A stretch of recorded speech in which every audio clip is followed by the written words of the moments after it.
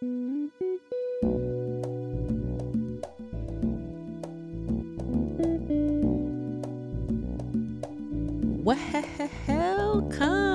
to What's Left to Do. I'm your host, Janelle. I love alliteration, so that's how we're going to open this week's show. Bright, brilliant, brave, brotherly. Literally, he has 5. Brandon, our guest this week, is all of these things and more. It's hard to keep up with this man about town, but I've been trying to do just that since we met.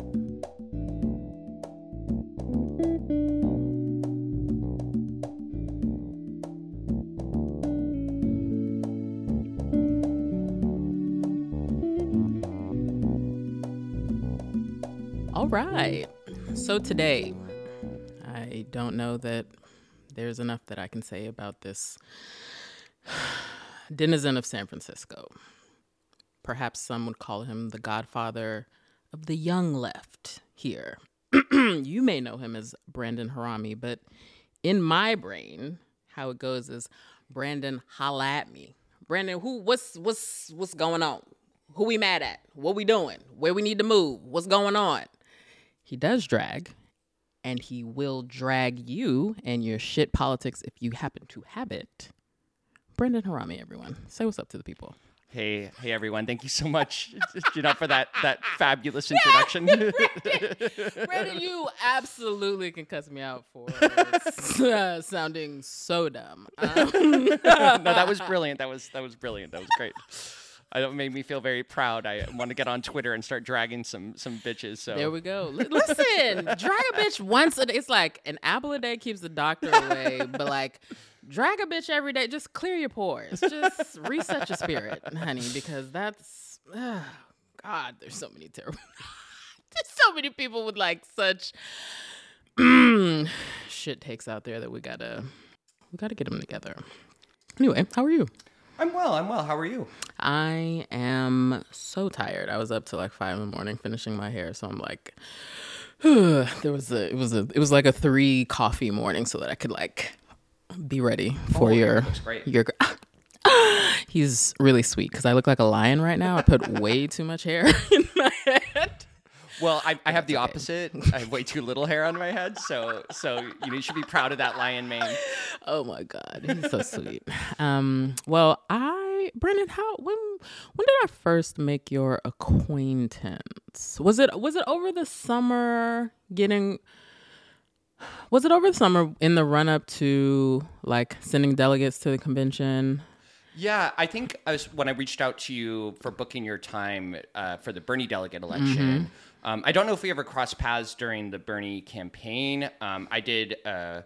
I was in Portola a lot, so I was across the freeway from you while you're doing your Bayview stuff. But I don't know if we ever met like in the office or anything. I don't think we ever met I mean, we might have like breathed the same air like during like yeah, that's right, when we were allowed to do that, like on the party, the after party for Super Tuesday. But I don't think like I ever like spoke to, you know what I mean? Like I might have maybe have seen your face around, but we've now we're friends in my head, so and we're friends in my living room. God, I can't talk right now. Anyway, so but yeah, I think I first made your acquaintance digitally over the summer, and ever since then it's like, all right, Janelle in the shit.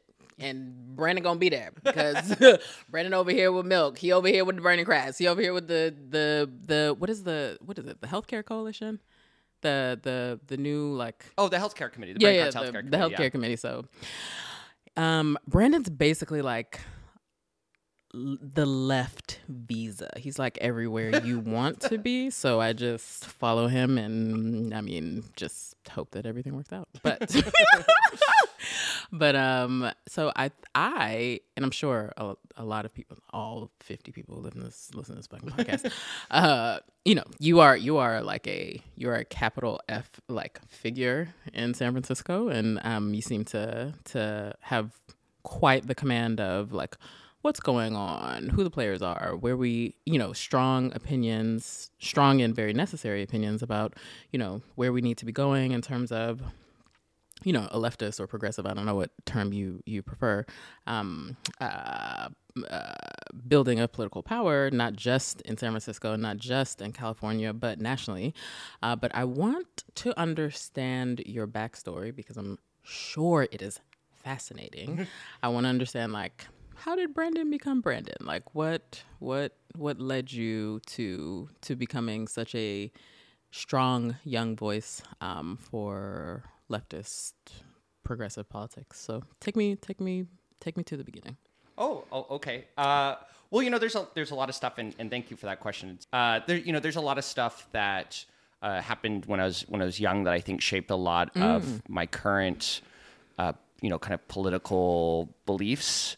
I grew up, I was born in Sonora. It's up in the foothills. It's like an old gold rush mining town. And I lived with my dad and my mom at the time till about 7. They were working class. They were able to save up some money, and they started their own restaurant, which was really cool as a kid. It was a pizzeria.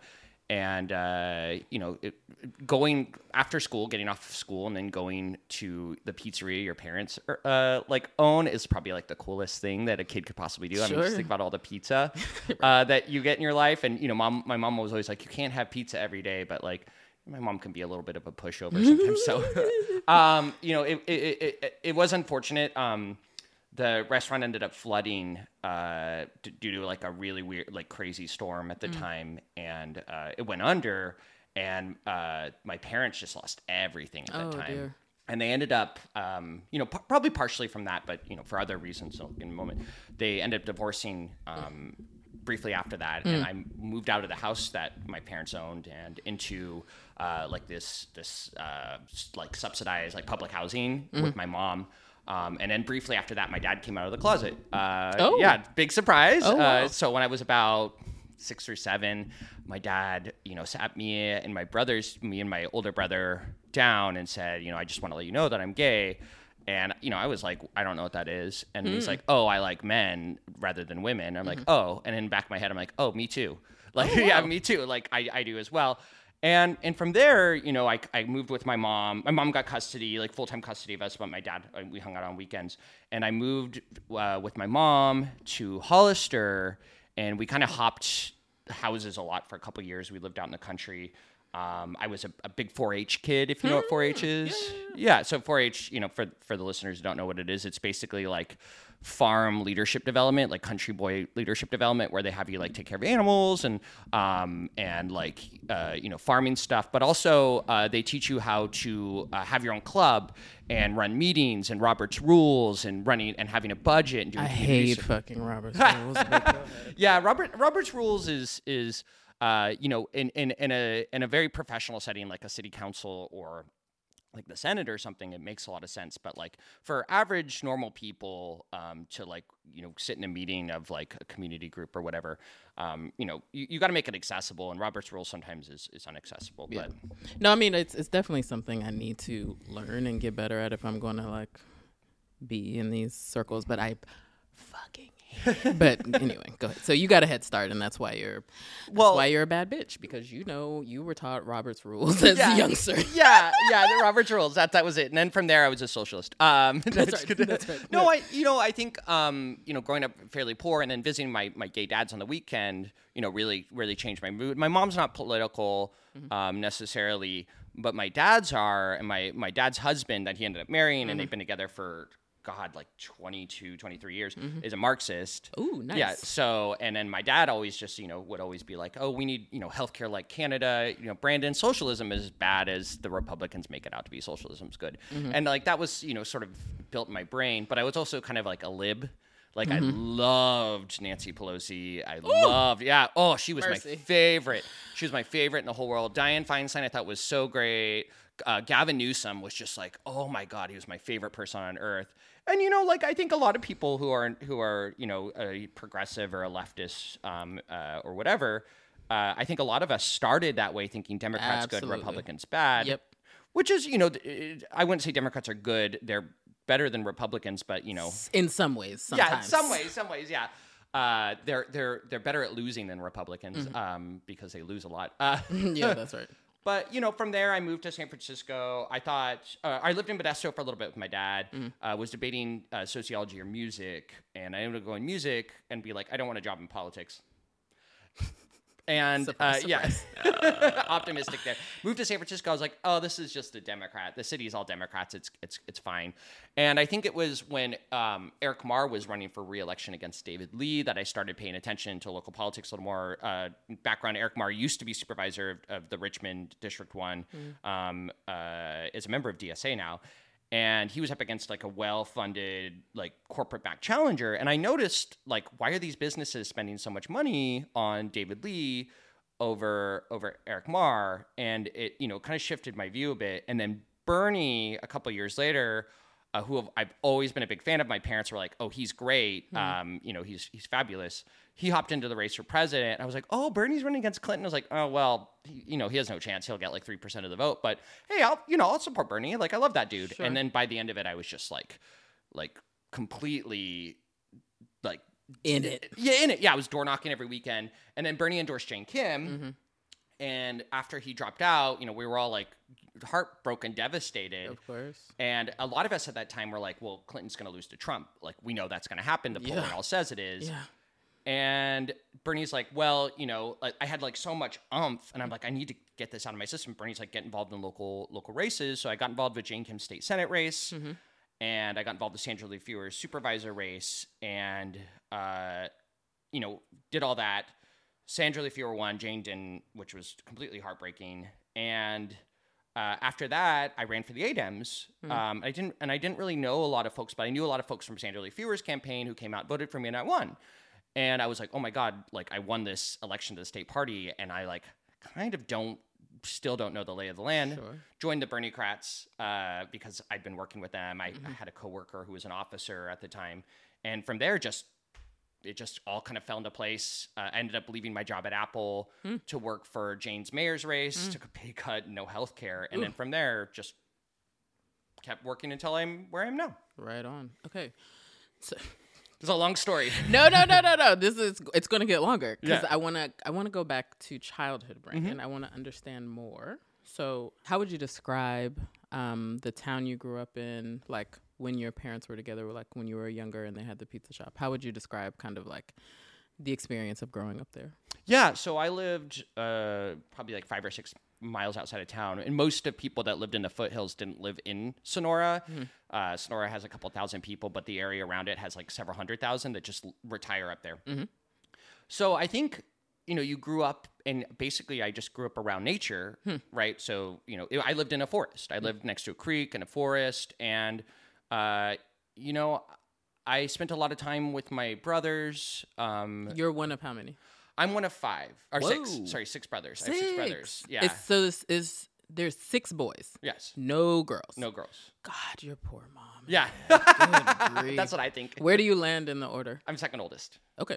Yeah. So I have the luxury of my older brother taking most of the heat. Sure. It gives you a little bit of leeway. Yeah, that's right. But yeah, no, I built a good relationship. Me and my older brother are probably the closest out of the bunch of my immediate little brother. I'm still really close with him.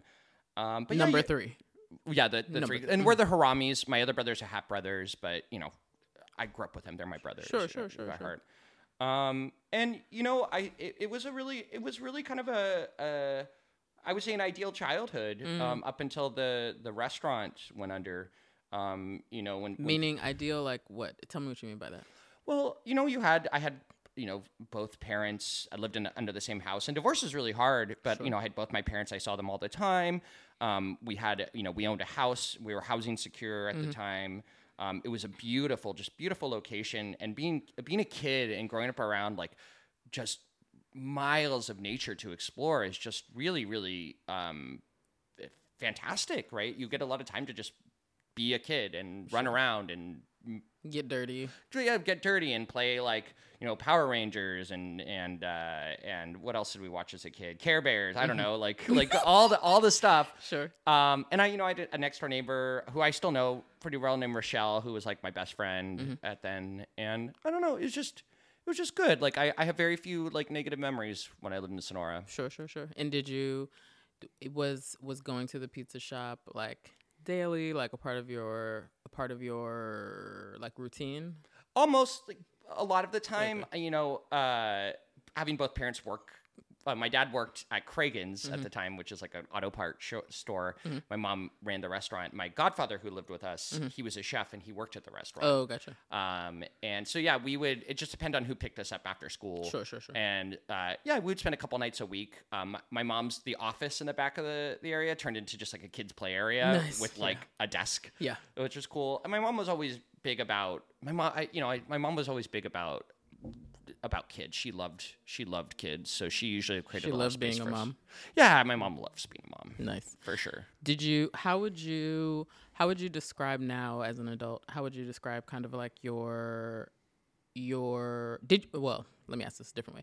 What was your understanding of your class status as a young child living in Sonora and your parents together with the pizza place? Or did you not have an understanding? That was the 90s. I think even working class folks were really comfortable at that time. And we went on trips. We went to Disneyland, which was probably one of my fondest childhood memories. Visited my grandmother in Kansas at the time.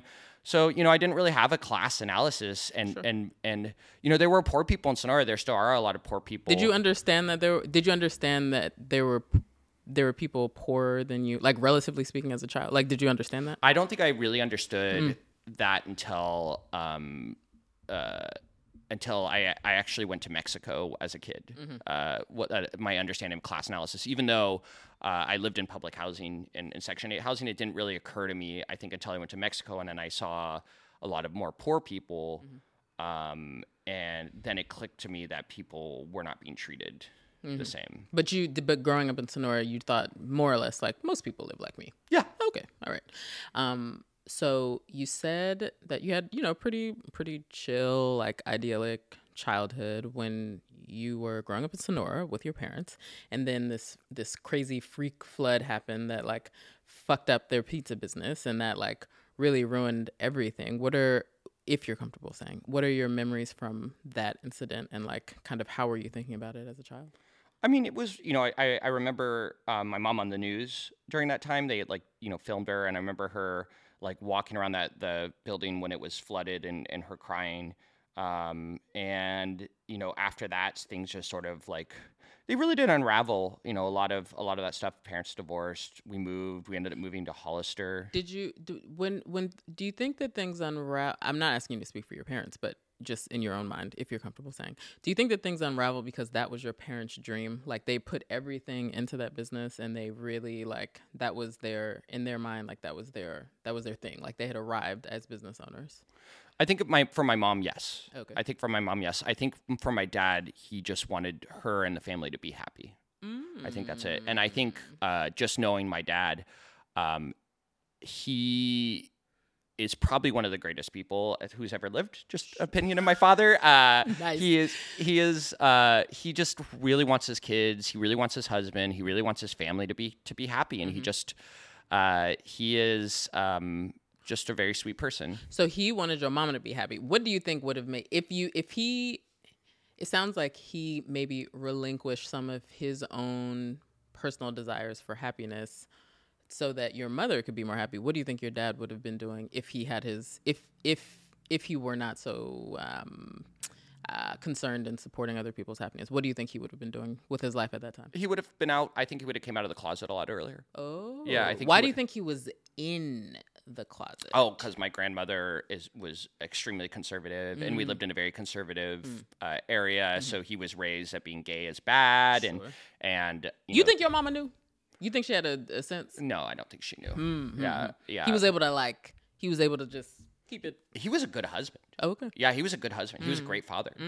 He bent over backwards for his family. Yeah. And he still does. Yeah. If I called him and I needed something from him, I think he would drop everything for me in an instant. And that's actually something too that you got to bear in mind. You don't want to accidentally take advantage of your really sweet parents. Yeah, of course. It helped a lot when I first moved to the city and I was broke all the time. And I was like, Dad, I'm broke. Right, I need money for a sandwich. I was like, come on. Yeah, interesting. Okay, so things fell apart, and like, describe how they fell apart. Like, what were the things that happened? Well, my mom and dad, the divorce wasn't great, and they have a good relationship now, but at the time, the divorce wasn't super great. Precipitated by the accident, or precipitated by your dad starting to live his truth? Both. Okay. I think my mom felt betrayed that the man that she had been in love with had been lying to her. Mm-hmm. And, we moved. I didn't see my dad very much, even though the housing we lived in wasn't far from him. Uh-huh. And that really hurt. Still in Sonora? So my dad stayed at the house that we owned until he ended up selling it. And I think split. And I think they had to sell it in order to pay off the mortgage or something on it. Mm-hmm. And my mom moved us to like this public housing in Jamestown, which is this little town outside Sonora. Mm-hmm. It's basically Sonora. Mm-hmm. And we lived there for a little bit. And I didn't really see my dad then. Mm-hmm. And then she ended up getting married pretty quickly to a family friend. And we ended up moving to this little house outside of Hollister, if you know where Hollister's at. I do not. It's like 2 hours south of here near Gilroy. Okay. San Jose area. Hold on. You said mama married a family friend. Like was that scandalous at the time? I don't remember. Okay. I don't really. But remember. He was not a stranger to you. No, I knew he was before. Oh, okay. I knew who he was before. I don't know how she knew him, to be honest, but yeah, I knew who he was before. Oh, okay, all right. And so she got married. I mean, no flack on my mom, but she's been married quite a few times. How many times your mom been married? I want to say like 5 times or so. 5? Yeah. How long was she married? She's a human being. She's a woman. A couple years each. I think she's just because she's a Pisces. She's indecisive. She's indecisive. So is my dad's a Pisces too. It's 2 Pisces. I don't know. My mom's a really. She's got a really good heart. She's she's a really sweet person. Mm-hmm. But I think she was adopted as a kid, and I sometimes think that really shapes this perception of like feeling like she needs family. And so I think that sometimes when after a marriage didn't work out for her, she would seek out family again for her. Okay. And I think that's part of the reason she had so many kids, and she really, really loves her kids. But I think that played a big part in a lot of her motivation. I see. Your mother was... Where are your parents... Because you got to look to you. So where are your parents' parents from? My mom's adopted, so not too certain about her lineage. My dad is Greek. Okay. Yeah, so I'm Greek, because I'm like, you have a very like stately beard. I'm like, oh, thank you. My dad's is better. My dad has this like Leonidas beard. It's like out to here. And I didn't grow a beard for a long time because I didn't want. I look a lot like my dad. Sure. And I was like, I don't want to look a lot like my dad, even though my dad's a super good looking guy, really good looking. Except I got a better nose than him. Sorry, Dad, if you're listening to this. I'm sure you will listen to this. My nose is better than yours. You're so terrible. Yeah, but he's got a very Greek nose, and so do my 2 older brothers. But I got this like little button kind of right here, and then like the Greek at the ridge, and I'm just like very proud of it.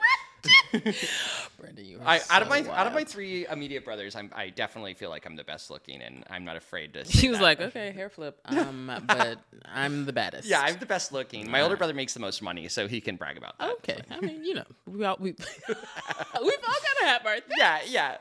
You're so silly. Well, my immediate little brother's in a super happy marriage, so nice. He's got that going for him. And you are a political tastemaker, so yeah, it's like tastemaker. I love that. We've got all. Tastes a little burnt. It's a little stale. You are so silly. So you moved to Hollister with your mom and your 2 other brothers. She got remarried to a family friend. And then she had your 3 other brothers? She had 2 more with this gentleman, and then they got divorced, and she then married someone else, and then had 1 more after that. Gotcha. So what was life different in Hollister than it was in Sonora? Oh yeah, entirely different. Hollister is majority Latinx. Oh, okay. Yeah, and Sonora, they were probably like 3 people of color I can remember. Huh. Yeah, I remember my 3. Mom, yeah, my mom had 1 friend who was black, and then my godfather's Japanese who lived with us. Oh, okay. And there was I think there's 1 more person. I actually like thought back on this because I remember someone had this meme of like, hey, name what grade were you when you had your first black teacher, and I was just like, I don't even remember like who's even the first like black person I met in Sonora. And I do remember him, and interestingly enough, I never had a black teacher till college. Which is you poor thing. Hollister is not. I mean, there's a lot of like I said, there's a lot of Latinx folks, and that has to do with it being a big farming community. And it used to be close to the capital of California when it was under Mexico's control, San Juan Bautista. But there are a lot of white people that live there. It's like white suburbia in town. But I mostly live down the country. Got you. And were you still in Section 8 housing in Hollister, or not, or not because she had remarried your mom? We were still in Section 8. Okay. Yeah. Did you have did you understand what that meant? Or did you have an opinion about it or a perception of it as a kid? I think I recognize. I think in the back of my head, I sort of recognized that we were not super well off. Rural white community culture, right? A lot of folks are on food stamps, welfare, Section 8, but they are so in denial about it. They'll take their food stamp, their EBT card, and they'll go and buy groceries, and then they'll just pretend like they're totally fine, nothing's wrong, because there's a sense of shame around it. Sure. There's a stigma around being poor, and like Hollister, the people that were making money would be the people that either owned farms, commuted to San Jose to work, or worked at like this weapons manufacturing, like weapons chip manufacturing thing there. And so there wasn't a lot of really well-paying jobs. Housing costs were high.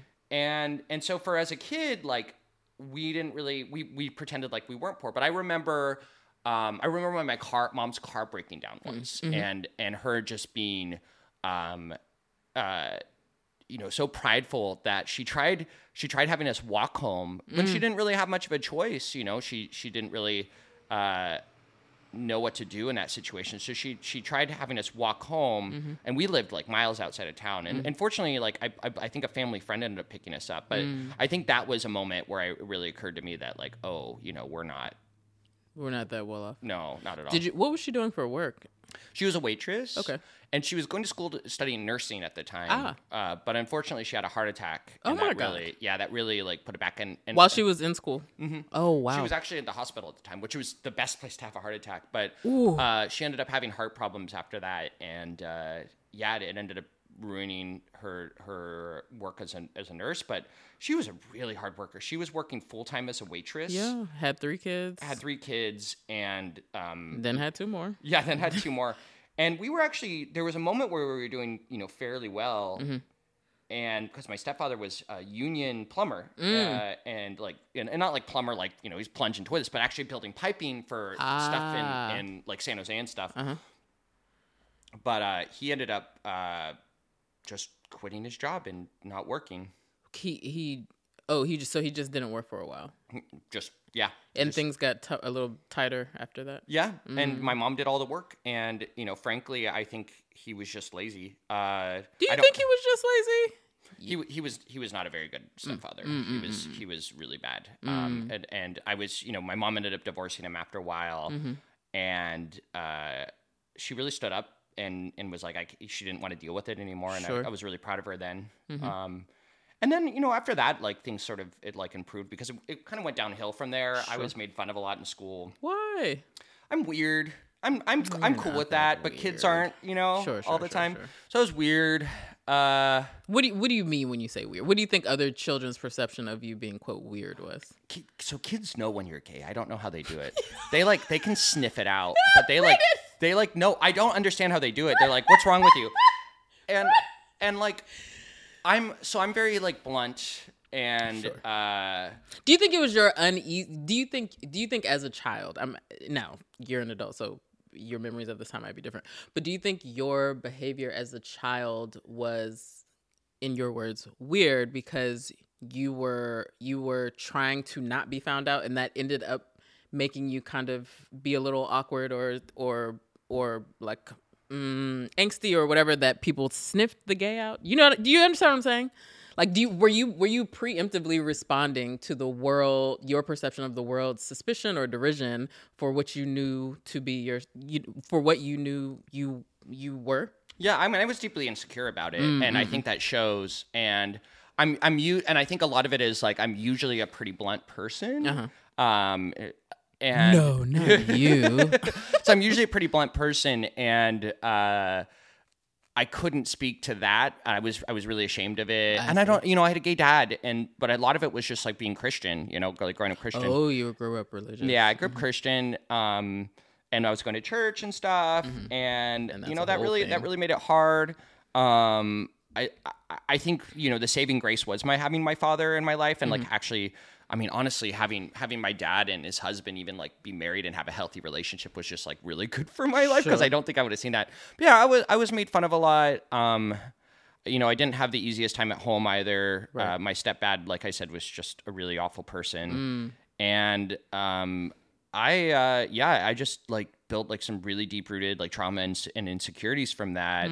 That kind of followed me all the way up to the point of like middle school, when I was just like, I don't believe in God anymore. I just gave it up. I was just like, you know what? This doesn't make any sense. Like, and that was that rejection of the faith community you were brought up in. You're saying that's directly related to the trauma you experienced in childhood and in your home, or it went in tandem with that. You know what I mean? Like, was that an outgrowth, or was that just? Yeah, was that an outgrowth? Yeah, I think so. I think everything that had led up, I was fed up with it. I was fed up with being treated the way I had been treated. And I had like no friends until the anime kids adopted me in like middle school, and they're all fucking great. The anime kids are like the best. They all grew up to be like Antifa like moms. Yes. Yeah, and they're like, they'll like cosplay as a Sailor Scout and then go on to talk about like, we need to like dismantle the the systemic racism in our country. I love them. They're still some of those fabulous people. Nice. I still follow them on Twitter and keep an eye on them. They're great folks. Rachel and Rosie, if you're listening to this, you two are the homies. Thanks for taking me to Fanime. And then I became their friends, and I had friends like that. I had 4-H friends, kind of, but I had friends who like were like, "You're weird, we're weird. I don't care." And were you guys all weird in the same way? Like, were you guys all gay, or were you all like just like different flavors of weird? Both. Like, okay, yeah, they're both. They're a lot of them ended up being gay, which is great. He goes, kids know when you're gay. Yeah, I don't know how they do that. Yeah, they do. They like sniff it out. And just ask anyone who was gay in like school. I'd be like, yeah, the other kids like figured it out. I don't know how. Even people who like they didn't know they were gay were like the other kids knew it was gay. Sniffed it out. Yeah. Yeah, and so like middle school, I became friends with them. 8th grade, then we went to high school, and I was like, you know what, fuck it. And I came out of the closet. I think I was the first one in my class to come out. What was that experience like? Was it super scary, or was it not so scary because everybody already clocked you? What was? I think coming out for me, I probably have one of the easiest coming out stories of most people that are LGBTQ. Having a gay dad, made it a lot easier. When did you find out your dad was gay? I was like 7. Okay, so you were still elementary school age when he came out, and your reaction or understanding of that at that time was what? I was like, oh, okay. Like I think I'm that same thing. Like it just. But that wasn't confusing for you. That wasn't awkward for you. That wasn't, or was the way, or was the manner in which he came out like was just very matter of fact. So it's just like, okay, Dad seems okay with this. He seems sure about this. That's all that matters. And him he just lucked out. He divorced my mom, came out of the closet, and then like immediately met his partner, my stepdad, who really is like a dad to me. I say stepdad because it's hard to call two people dad. Sure. Dad. It's confusing. Jeff, I just call him Jeff. When I was a kid, it wasn't confusing. Mm-hmm. I did feel a sense of shame. That wasn't my dad's fault. Mm-hmm. But the I feel like the fault of like the stigma at the time. Sure. Like I was like, oh, Dad's gay, and I'm not like it's hard because like you would have these moments where you felt embarrassed, but it's not really an embarrassment out of like, not loving your dad and not like loving your stepdad or anything like that. It was the embarrassment of just being made fun of all the time, and it really impacts you very negatively, to the point where like you automatically just like the trauma of being just made fun of so much as a kid immediately makes you feel like, oh, like, not one more thing. Yeah, one more thing. They're gonna make fun of me for this, you know. I see. And getting over that was hard, but you know, having friends who were weird and didn't give a shit what other people thought, and even my dad just like not giving a shit. Like he lived in Modesto and would like kiss and hold his husband's hand in like the early 2000s. Down. Yeah, and he would just do it. And you know, I think that really helped me. Like I was openly out in high school, like everyone in the high school knew. And that was such a difference between like elementary school where I had no friends. I was really ashamed of myself. I was, I'll say I was really lonely. I was a really lonely kid. Even with your brothers? You know, I couldn't talk to my brothers about this kind of stuff. I see, because are straight and just didn't have a concept, or they were very different from you in the way that they showed up in the world. So it's like, I don't know how to relate to Brandon. I think it was a lot of isolation. I love my brothers. They obviously don't care that I'm gay. No, like their dad is gay. Sure. I actually have one of my younger brothers. Is queer. I don't know what they identify as specifically, but they're queer, and I'm really proud of them. Yeah, it was like a sense of shame that I didn't really want to talk to anyone. But like my dogs were like my saving grace for a long time as a kid. I really like they were always there. And when you live out in the country, it's really hard to like bond with other kids. You don't have like a kid that lives around the corner from your house. Right. Down go hang out with. Yeah, I got interested in politics like a lot more in high school. After you came out? After I came out, I got involved with the Gay Straight Alliance. Oh, nice. And I got more active in LGBTQ issues. I remember we did Day of Silence, and we did Pride. We got the GSA to be in a local school parade, which for Hollister is like... Very radical. Yeah, we were just like, whatever. I was like kind of a goth kid, which was cool. I like wore eyeliner. Ooh. You were probably so cute in eyeliner. Oh my god! When I do drag Nancy Pelosi again, you can see me in eyeliner again. Yeah, and when I got my eyelashes done, they're very long, so I really like it. Yeah, I loved it. My mom didn't really care for the eyeliner very much. She actually took my goth stuff in stride pretty well, though. She took that better than you coming out, or about? No, I mean the coming out thing. I think she knew. Yeah, she knew. My dad knew. My dad knew when I was like 7. This is my dad. Yeah, this is why my dad's a gem. But yeah, she knew. She like my mom's like she's Pisces. She's very dramatic. she was very dramatic for like a week, and then she was like, okay, whatever. Okay. She was more upset when I told her I was an atheist. That was the hardest thing I think on her. So yikes. It's all right. It's fine now. Okay. She's over it. Yeah, she's over it. Did you you came out, you were openly gay in high school. You had an easy coming out, you said, because either everyone already knew, wasn't surprised, or was just very much like, okay, that makes sense. It's Brandon. How were you understanding being a gay youth politically at that time? Do you understand what I'm saying? Yeah, that's a good question. You know, there are at the time there were issues directly related to education that LGBTQ youth needed to get involved with. Like what? Well, at the time, actually, this is really cool. Delane Easton was superintendent of public instruction. Yeah. Delane! And she actually got funding to create LGBTQ programs in schools to create counseling and other stuff at the time. And that when the program started up, I actually got involved with one of them, which was we had our own like secret. We called it Vegas, because what happens at Vegas stays in Vegas. And one of the counselors actually brought us all into the same, like during class, we would all meet in secret, basically. Like super secret. You could only get invited to this group. And it was only for LGBTQ folks. And that was just phenomenal to see what can be done when the schools start prioritizing. And this wasn't just white gay men like me. We had trans folks, we had lesbians, we had bisexual folks. In high school? In high school. Oh, yeah, wow. yeah, there were a few folks who were transgender. And that really, what was great about that, because Gay Straight Alliance, and this was like the 2000s gay, so like the biggest issue for everyone at that time was marriage equality, which was a really big deal.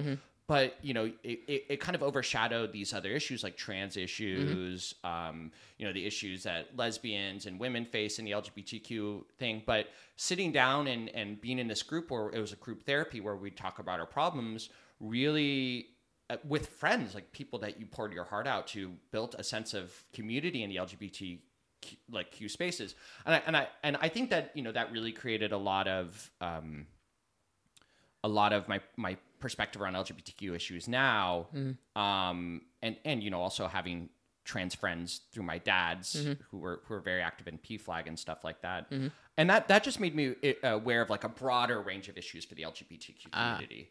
And I had straight friends who were also politically active. I remember my friend Amy. Amy, if you're listening to this, what's up, girl? She was just one of my closest friends in high school, and just a fabulous person. And her mom was very politically active, and we went to protests sometimes. They would take me with them, and it was really cool. And I'd walk. I did some parades with my dads, and then Prop 8, being a big deal and stuff like that. So. It's just cool getting a chance to be in a community and hear people directly and hear about their struggles directly, and then realize, also see how a policy created this space for us, and how that direct policy can impact the LGBTQ community in a positive way. At that time, now granted, it was a very different time. You were a youth, very different. But what were some of the most salient LGBTQ issues to you at that time? It was like Prop 8, I presume, was high up there, but what else? Or was marriage equality just the biggest thing on your radar and your conception of like, how politics impacts the LGBTQ community? Marriage equality was always important, right? I have, gay dads, and that was a big important part. My dad was fired from his job for being gay. When he came out? Yeah, he was fired. And what was he doing? He was working at Craigan's, so it's like an auto parts store. After the pizza parlor. Yeah, so he was working there. I think the one in Turlock. So if you live in Turlock, don't go to that Craigan's. They fired him, and he didn't have exact proof that they fired him because he's gay, but there was. Our whole family pretty much knew at the time that was why. Yeah. Because the manager just found out that my dad had a husband like pretty recently, and then was fired despite the store performing really well under his management and stuff like that. And that was a question of employment.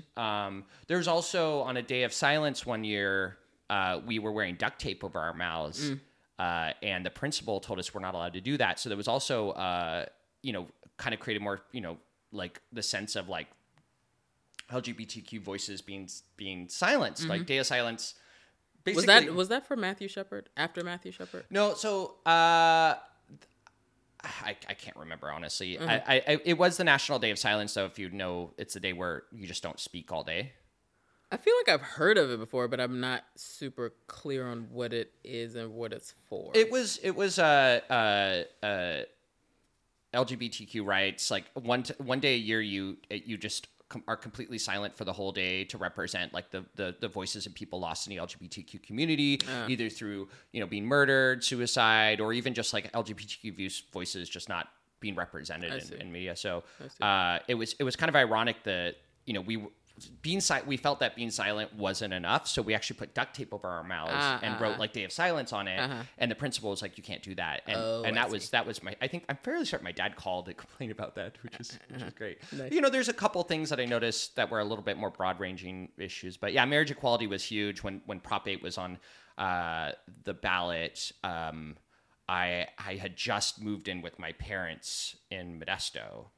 So I moved from Hollister because I turned 18 and moved to my parents' house in Modesto. Which parents? My dad's, sorry. Your dad's in Modesto. Okay. All right. So that brings us up to end of high school when you move in with your dads. Did you move in with your dads because it was too much to live with your mom at that point? No, it was more of, I had not ever got the chance to live with them full time. I'd only visited them on weekends. And since the divorce. Yeah, it was a divorce. And so, it was always recommended if you went to community college not to do it in your hometown because it's easy. Oh, because it's easy to get caught there and just get caught in your normal thing. So I moved to go to community college in Modesto, so I wouldn't have any distractions. I got you. There were distractions, of course. Yeah, of course there were distractions. Yeah. But that was really great, and that actually like helped formulate a lot more of my political beliefs a little bit stronger when I lived in Modesto, because we did get involved with the No on Prop 8 campaign, and God, people in Modesto were just awful at that time. Really? I remember one day we were the PFLAG group, so PFLAG being an LGBTQ rights group, we all met and did this demonstration on Prop 8, like protect our families, whatever. And it was just like a little rally on the side, and people were like throwing trash at us. Seriously? And, dropping the F word at us. Wow, and, it was awful. That's not nice. I feel like we've come a long way since then, though. So, sure. Fuck them. Yep. Fuck them. Oh my God. Was it your family and or parental expectation that you would go to college, or was that just something you wanted to do, or what was that? I mean, it was kind of like assumed. Neither of my parents have a degree. So, I think it wasn't just assumed, but I just assumed that was like the next step I had to do.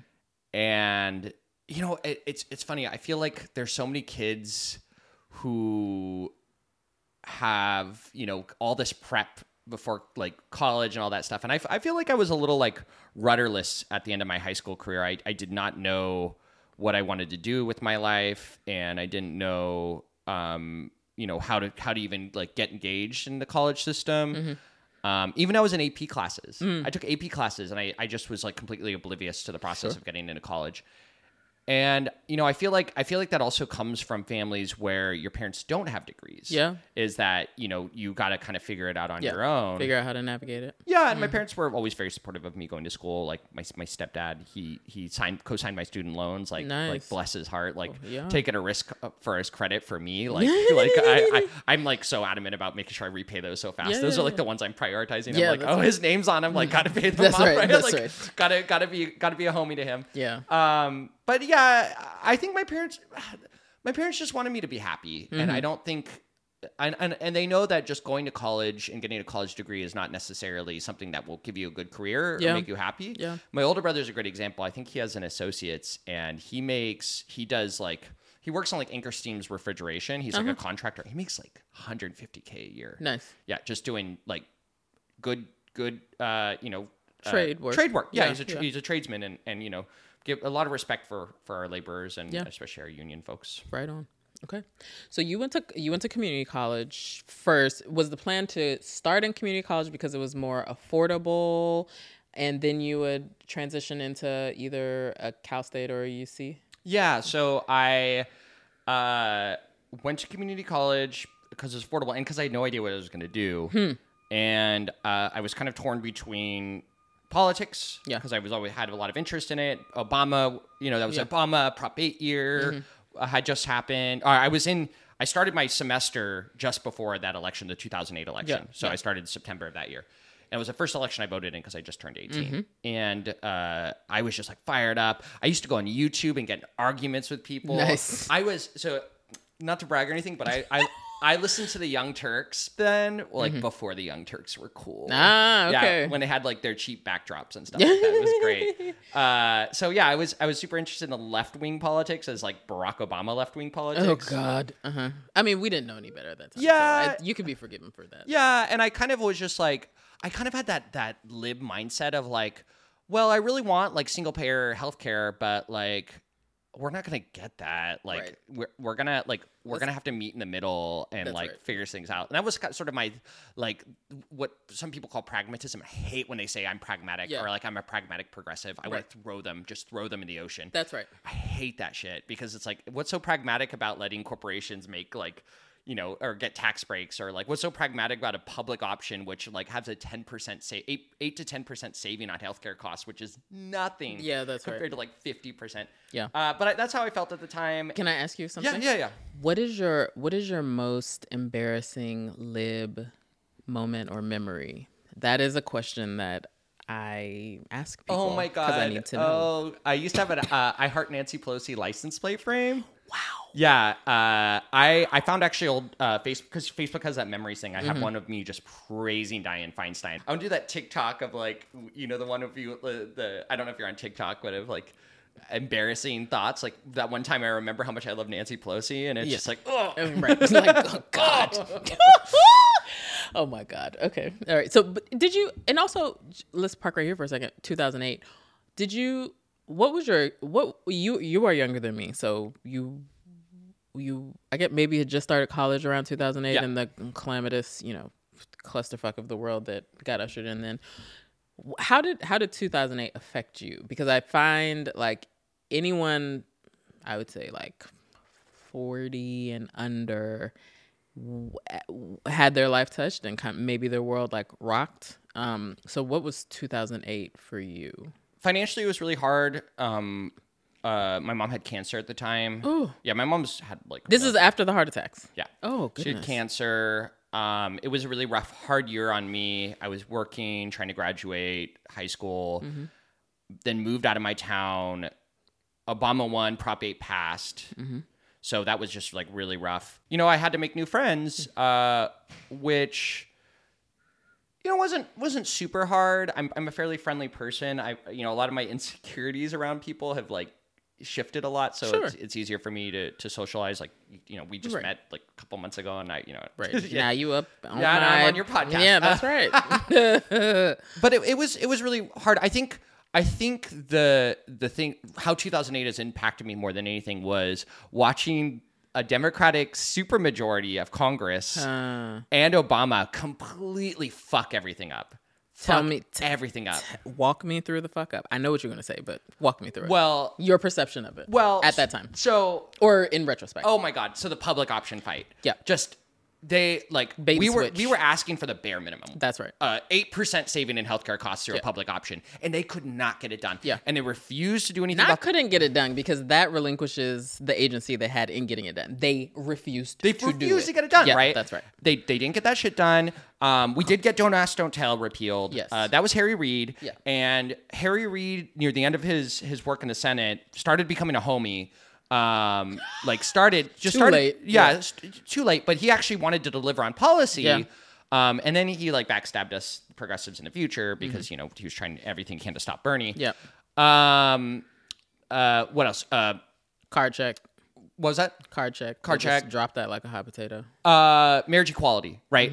Oh my God. I fucking hate when people say that Obama made gay marriage possible. He was opposed to gay marriage. He campaigned against it. Yeah. And then Joe Biden was like, I was the first one out of the administration to come in favor of gay marriage. Like, bitch, you voted for the Defense of Marriage Act. Like, it was the Supreme Court. And the only reason the Supreme Court took that case was because Prop 8 passed. Yep. And we here in California, like, we as the LGBTQ community pushed hard against that and brought it all the way up to the Supreme Court, and it got repealed. It was not Obama. It was not Obama. He Obama explicitly campaigned against it. Yeah, and this is the thing, like, he could have done He had a mandate. He could have done whatever the fuck he wanted. Right. Yeah. Right. And that was just like, in the beginning, I was like, yeah. And then just slowly watching things go. Yeah. And I remember my first bout of frustration with the public option. That was like a really, really frustrating thing for me. I'm like, why aren't the Democrats doing this? Like, I don't understand. Like they have all this power. Like, why don't they do this? I was like, and from there, that was sort of like the cracks in the ideology. And by the time I lived in San Francisco, I'd just gone completely left and completely. I remember. I think that I voted for Nancy Pelosi when I lived here for a while, and then Preston Pickus, who ran as an independent in 2016, was the first time I didn't vote for her. Nice. And that was really hard because even in the beginning of the year, I remember being like, "Oh, I don't want to vote for Pelosi." I'm like, "Why? Pelosi is so great."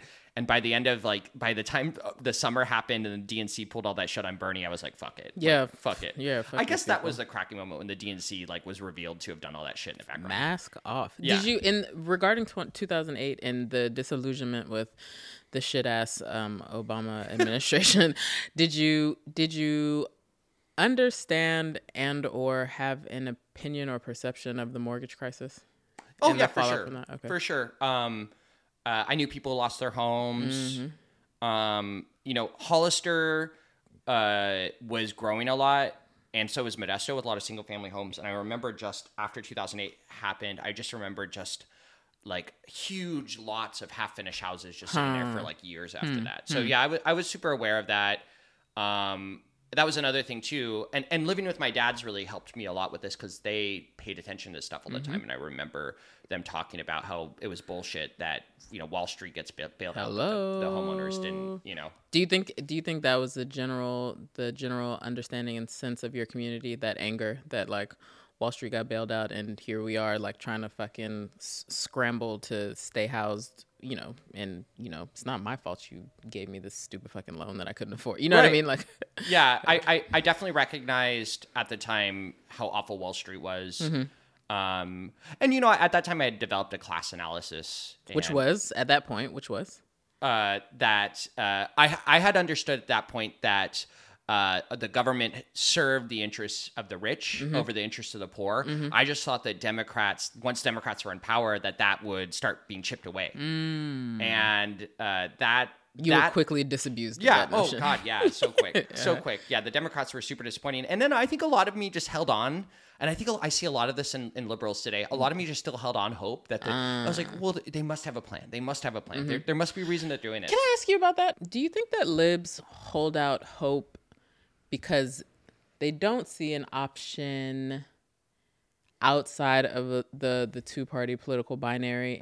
You know, the other party will do the right thing because why else are you there? You know what I mean? Like, what do you think that's part of it, or do you think it's something else? Like, and I ask that because I'm not sure at this point. Like, when we've been through the Obama administration and seen them stand pat on, you know, common sense for the regular person, common sense, you know, policy, or, oh no, they can't really be terrible, so we're going to believe the best about them. What is it? So, you know, I've been a delegate to the state party for a couple of years now, so I get to work with a lot of liberals. And I think I recognize a couple. So there's like the very politically active liberals who I genuinely think many of them hold the same ideals as us. Not like policy ideals, right? Sure. They would.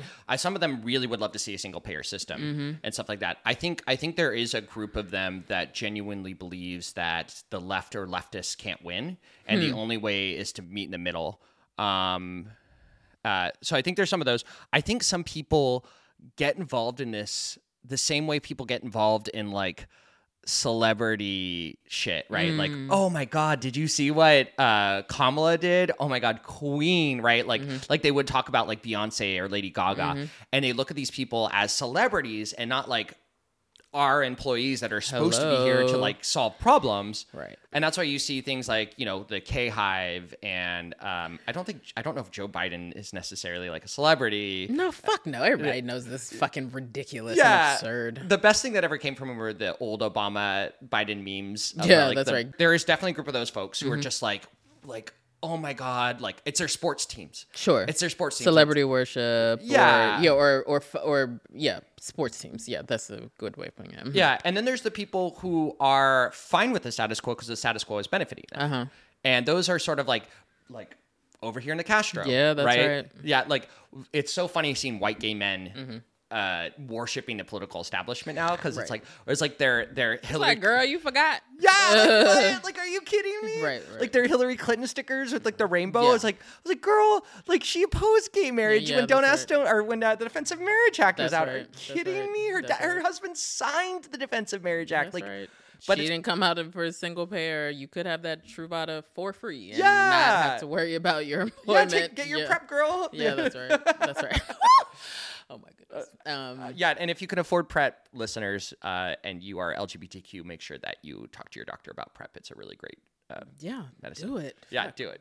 Why not? Throw some ass without anxiety. No hookups during a pandemic, though. And if you do, wear a mask. What was that kind of like evolution for you through college like? The Young Turks helped a lot, believe it or not. I don't really watch them anymore. I was kind of disappointed in their pushback against the unionization and saying, but Hassan, so dreamy. He is. That's a foxy gentleman. Oh my God, that's Jesus! This is why I can't run. I probably can never run for office because someone's gonna find my thirst tweets about him. Tweets. Oh my God, he's so beautiful. He is. Yeah, so that helped a lot. Yeah, my parents helped. It's really funny though, because I was such a lib, and I remember my stepdad being like, "We need to just fire everyone in Congress." I'm like, "What about Nancy Pelosi?" He's like, "Especially her." And I'm like, right. "What?" I'm like, "Why? She's so great." And he was just like, "Ugh." And now you don't know anything. Yeah, I remember during Christmas we did a Zoom family call, and I was just like, and I would we were talking about like, you know, who in the family we're most like, and I'm like, oh, yeah, I feel like I'm most like Jeff now. Like that was my stepdad. I was like, I feel like I'm like grumpy like him and Marxist and like I don't know, I might be more left than him. Really? I feel like in my core I really am a communist at heart. Yeah. Yeah. I mean, that's the logical progression of what we're doing. Yeah, like let's get rid of all of this. This is all awful. Yeah, like, that's right. Yeah, but yeah, you know, there's a lot to do to get there. Uh-huh. So, but yeah, my parents, the Young Turks, and then, you know, when I moved to San Francisco, I kind of checked out of politics for a bit when I was going to college for music. Mm-hmm. You know, I didn't really have time to think about it. Mm-hmm. And then I was, you know, working full time. And you were working full time and going to school. Yeah. In San Francisco? Yeah. Where'd you go? Academy of Art. Oh, okay. Yeah, I was studying music and sound design for visual media. It was like music composition for film. Right on. So you moved here, around what age were you when you moved here? 20. Okay. After your first 2 years at community college. Mm-hmm. Okay. And then you transferred here for Academy of Art. Yeah. When you transferred to come here, what was your vision for your life? Like, what was your desire for your life? I wanted to be in a metal band, was one thing. You've got the beard for it. Oh, thank you. I was in a metal band for a little bit, but I wanted to do film scores and video game scores. Oh, right on. Yeah, okay. And I still write music. I really enjoy it. Mm-hmm. It's hard for me to just think that like, oh, there's all these problems in the world, and instead of trying to address them as a person, and I think this is a 4-H kid that really did this. Mm-hmm. I'm just gonna stay home and write music, and I just can't. I can't look at my future and see myself not getting involved in trying to fix these problems. Why? I don't think enough people are doing enough about them, about the problems facing our country. I just don't feel like enough people, and I feel like it's my responsibility when I recognize an issue to try to help resolve it. You know, if I don't get engaged in these issues, I feel I'm doing a disservice to other people who really need help. You know, and I'm doing a disservice to the generations after me, which, you know, if climate change is the biggest threat to humanity and just not enough people are addressing it or talking about it or doing anything about it. And so I guess there's a bit of a sense of guilt. If you ever have like, I really need to do laundry, but I really don't want to get off the couch. Yeah. And then you don't get off the couch, and then you maybe, smoke a bowl or something, order food, then go to bed. And then you wake up the next morning and you're like, fuck. Yeah, I should have done the laundry. Yeah. That's how I feel about like climate change. Like I can't sit and chill knowing this is going on. I got to do something about it. And I think that is a big motivator for me, is just like, these problems aren't being solved and not enough people are doing enough to solve it. So I got to get up off my ass, off the couch, and do my laundry.